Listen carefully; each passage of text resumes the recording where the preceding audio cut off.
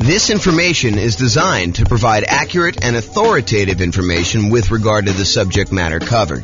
It is offered with the understanding that the presenters are not engaged in rendering legal, accounting, or other professional services. If legal advice or other expert advice is required, the services of a competent professional should be sought. Welcome to the Philadelphia Real Estate Investing and Real Estate Financial Planning Podcast. Learn all about investing in real estate in Philadelphia, Pennsylvania, with a combination of real estate financial planning and modeling with numbers specific to Philadelphia, plus syndicated, more generalized recordings of live and pre-recorded real estate investing classes, not all of them specific to Philadelphia. Be sure to stay tuned after the podcast for a message from our sponsors. Well, good afternoon and welcome everyone. This is James Orr, and we are doing something brand new. I've never done this before. I've been watching these reaction videos where we have musicians listen to bands for the first time, and we get their kind of like natural, unscripted reaction to hearing some of these epic songs.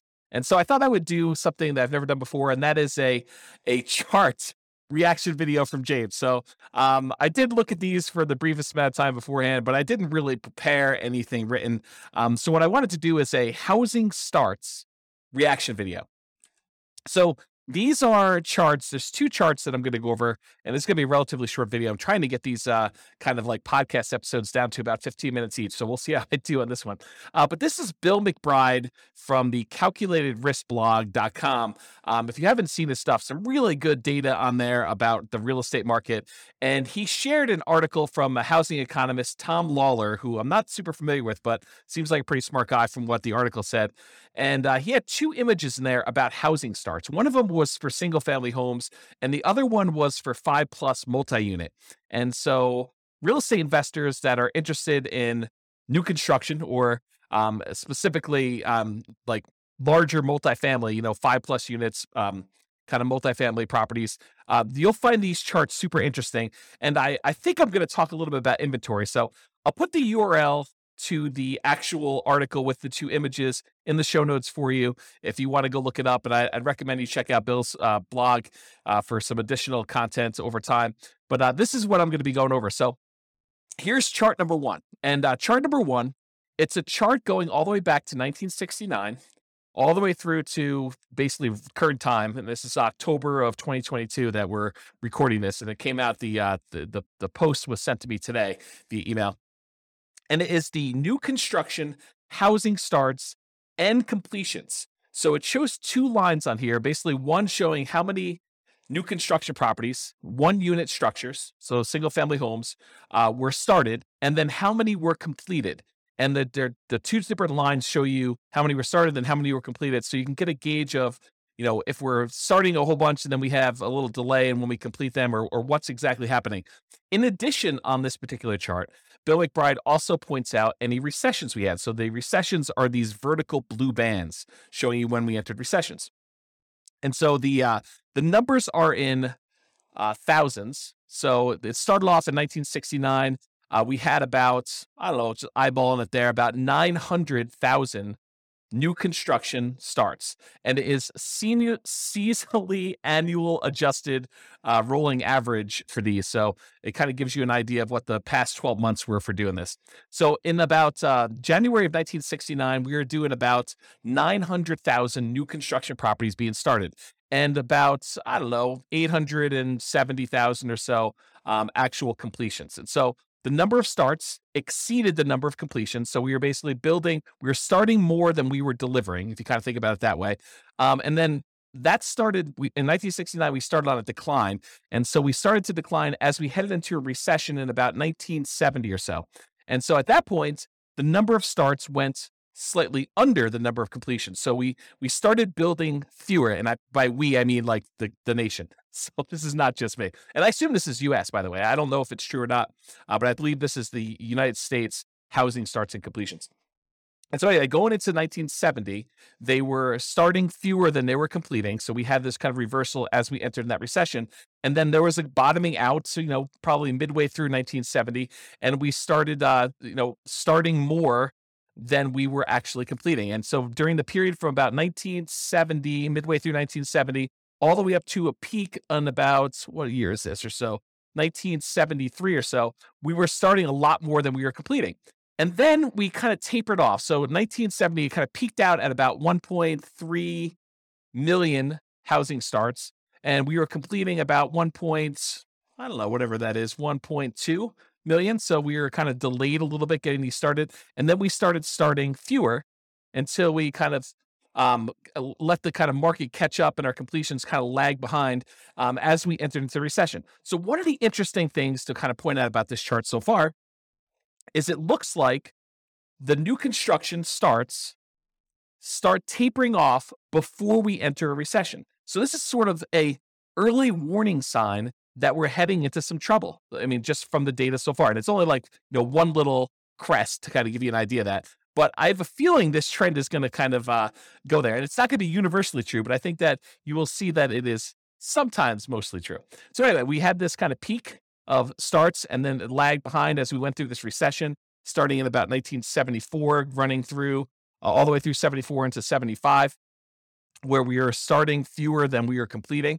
And then we bottomed out again around, I don't know, whatever this is, 820,000 or so starts, about 800,000 completions. I'm sorry, 820,000 completions, about 800,000 starts. And then after the recession was kind of over, the blue band is kind of done, then we started to rise again from 1975. So 1975, we had a few good years here where the number of starts was increasing rapidly until we got over 1.4 million starts and the completions were lagging behind. But then around 1977 or so, we started to kind of as a stabilize a little bit around 1.45, 1.5 million starts. And the number of completions was under 1.4 that we were doing. And then eventually, about a year later, we were kind of hovering around that 1.45 million. We began starting less houses, and that was leading into another recession. In fact, there were two recessions. There was a 1980s one, and then there looked like a 1980 and a half, 1980 mid-year, so that we started another recession, second one. And so during those times, we had a slowing in the number of starts and a slowing in the number of completions that we got through. And we also dipped again as we entered that second one. So we kind of significantly reduced the number of starts we had back down to low 800,000. But then we jumped back up a little bit right before the recession to about, almost 900,000. But then we dove back down significantly as we entered in the second recession, about 1981 and a half, all the way down to 600,000 starts. So 600,000 starts was pretty low for the time, for looking back historically. We don't get lower than that again until we get to 2008. So anyway, then after this recession in 1983, the number of starts increased and the number of completions kind of lagged behind, but we were always around this, a million or so once we got to kind of speed there with the number of starts. It kind of peaked out at 1.2.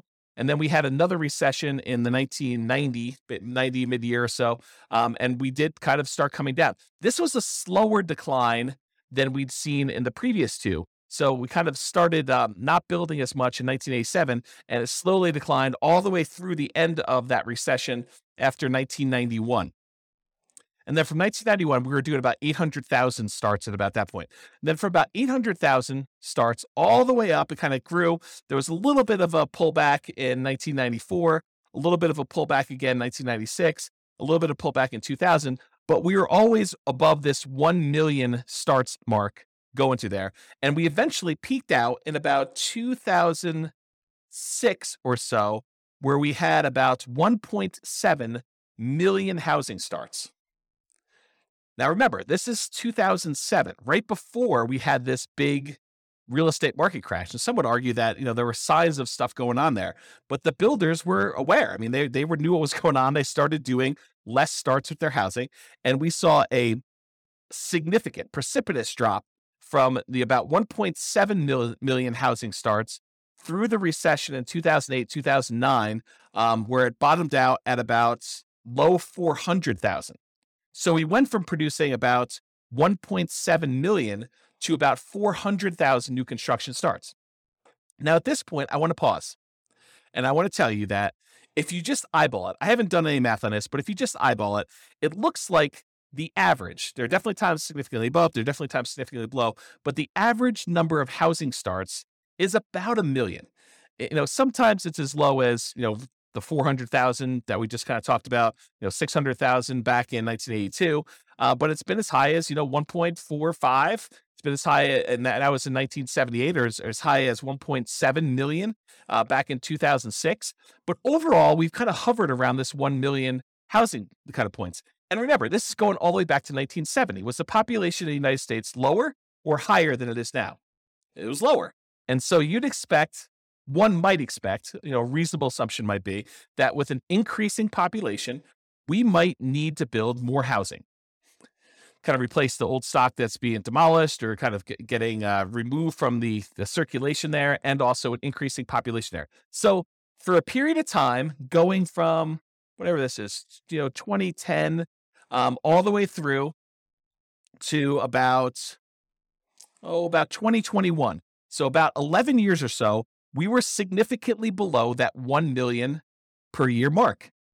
So we were producing, new construction was starting less than 1 million houses. So we had a net shortage of properties that we were starting at that point. So if you think about this, we were building fewer than we needed for the last decade or so. And in the last year or two, if we look at, this is 2022 right now, and we kind of just dropped off. But if you look at the last couple, we were producing, I don't know, maybe close to 1.2 million, probably 1.15 million properties. And then we kind of started tapering off. We had a little decline here. I think this must have been kind of COVID happening here. And then we kind of bumped back up, maybe some supply chain issues and things of that nature. But we've noticed the last, whatever time period this is, maybe half year or so, we've seen a drop off in the number of houses being started. And we were going from about 1.15 million to the last data point on here, which looks like toward the end of the year. So probably right about now, it's probably about 1.1 million. And the number of completions is lagging behind. So the point I'm trying to make here with this, my kind of first reaction to this is, historically, for the last 10 years or so, and if you go back, this kind of precipitous drop from 2006 all the way through 2009 or so, we were starting to drastically reduce the number of new construction properties that we were building. And then for about 10 years, we were under the average of what we've been needing to build in order to have the number of housing starts. And so right now, we're kind of like recovering. And this is a sign that maybe with this peaking out, that we will likely see a recession. And I don't think that's a too hard of a prediction to make with as rapidly and aggressively as the Fed has been increasing interest rates in order to get inflation under control, that we might be heading into a recession. I think that's partly what they said, is that this might hurt a little bit, but we're going to try to get inflation under control. So, but you could see this reflected in housing starts is kind of the point I'm trying to make. Now, there are definitely some false kind of like tops when you look at this, a little apex here for 1994, where it looks like there was kind of a turnaround, but we didn't head into a recession. Another one, 1996 or so, where we didn't quite enter a recession. Another one here in 1999, where, it took a little while, but we entered a recession. And back here, there was kind of another little dip. But overall, I would say there tends to be a pattern that when new construction starts to crest, where we're not doing as many starts anymore, and we start producing less new houses than we did before, that is a early warning sign that we are heading into recession. I don't know if this is universally true. I'm just interpreting the map. This is my reaction to it. Okay, so that is all the single-family homes, one-unit structures, rolling 12 months. Now, let's take a look at the next one. This one is similar chart, except this is showing housing starts and completions for 5+ units. So an interesting thing about 5+ units, just kind of a backstory here. If you want to buy a single family home, duplex, triplex, or fourplex, you can use a lot of the traditional residential mortgage financing. You can get a FHA loan to buy a single family home, duplex, triplex, or fourplex. You can do VA home to buy a single family home, duplex, triplex, or fourplex, as long as you own or occupy it. This is very this conventional financing for being able to get up to 4 units. But as soon as you get 5 units or greater, it transitions to a commercial loan. And most of the commercial loans, there's exceptions to this, but most of the commercial loans that are available tend to be some type of adjustable rate mortgage, and they tend to be for less than 30-year fixed terms. So you may have a 30-year amortization schedule, but the loan might be a 10-year loan that you either need to, it has a balloon on it, which you need to pay up the whole thing or refinance it after 10 years, or there might be a 5-year period, and then another 5-year period, then another 5-year period, and then you need to balloon or pay it off or something like that. So it's very different financing for these. These tend to be the investment properties that a lot of investors want to scale up into. You don't have to scale up into it. You could start here, but a lot of investors think about that, where they thought, we're going to start with 4 greenhouses, and then I'm going to roll up into a red hotel sort of idea of these larger multifamily properties. Okay, so let's look back. Same data points. Housing starts.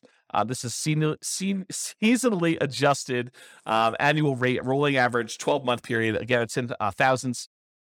Again, we're showing completions and starts, and recessions are highlighted here.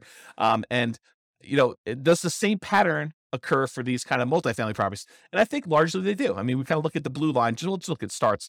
It kind of peaks out, and then we have a recession, kind of peaks out, then we have recession, peaks out, we enter a recession, peaks out, we have another recession, kind of peaks out, we didn't quite have a recession, peaks out, didn't quite have a recession until quite a bit later, and we kind of rolled down there. That's like the 1980s period. And then we kind of grew back up here, had another little relative peak, and then we had a recession, had a little peak here, didn't have a recession for a little while, and then we kind of bottomed out here, which you wouldn't have necessarily expected a recession, but we did. And we had a little peak inside the recession in the 2008-2009 period.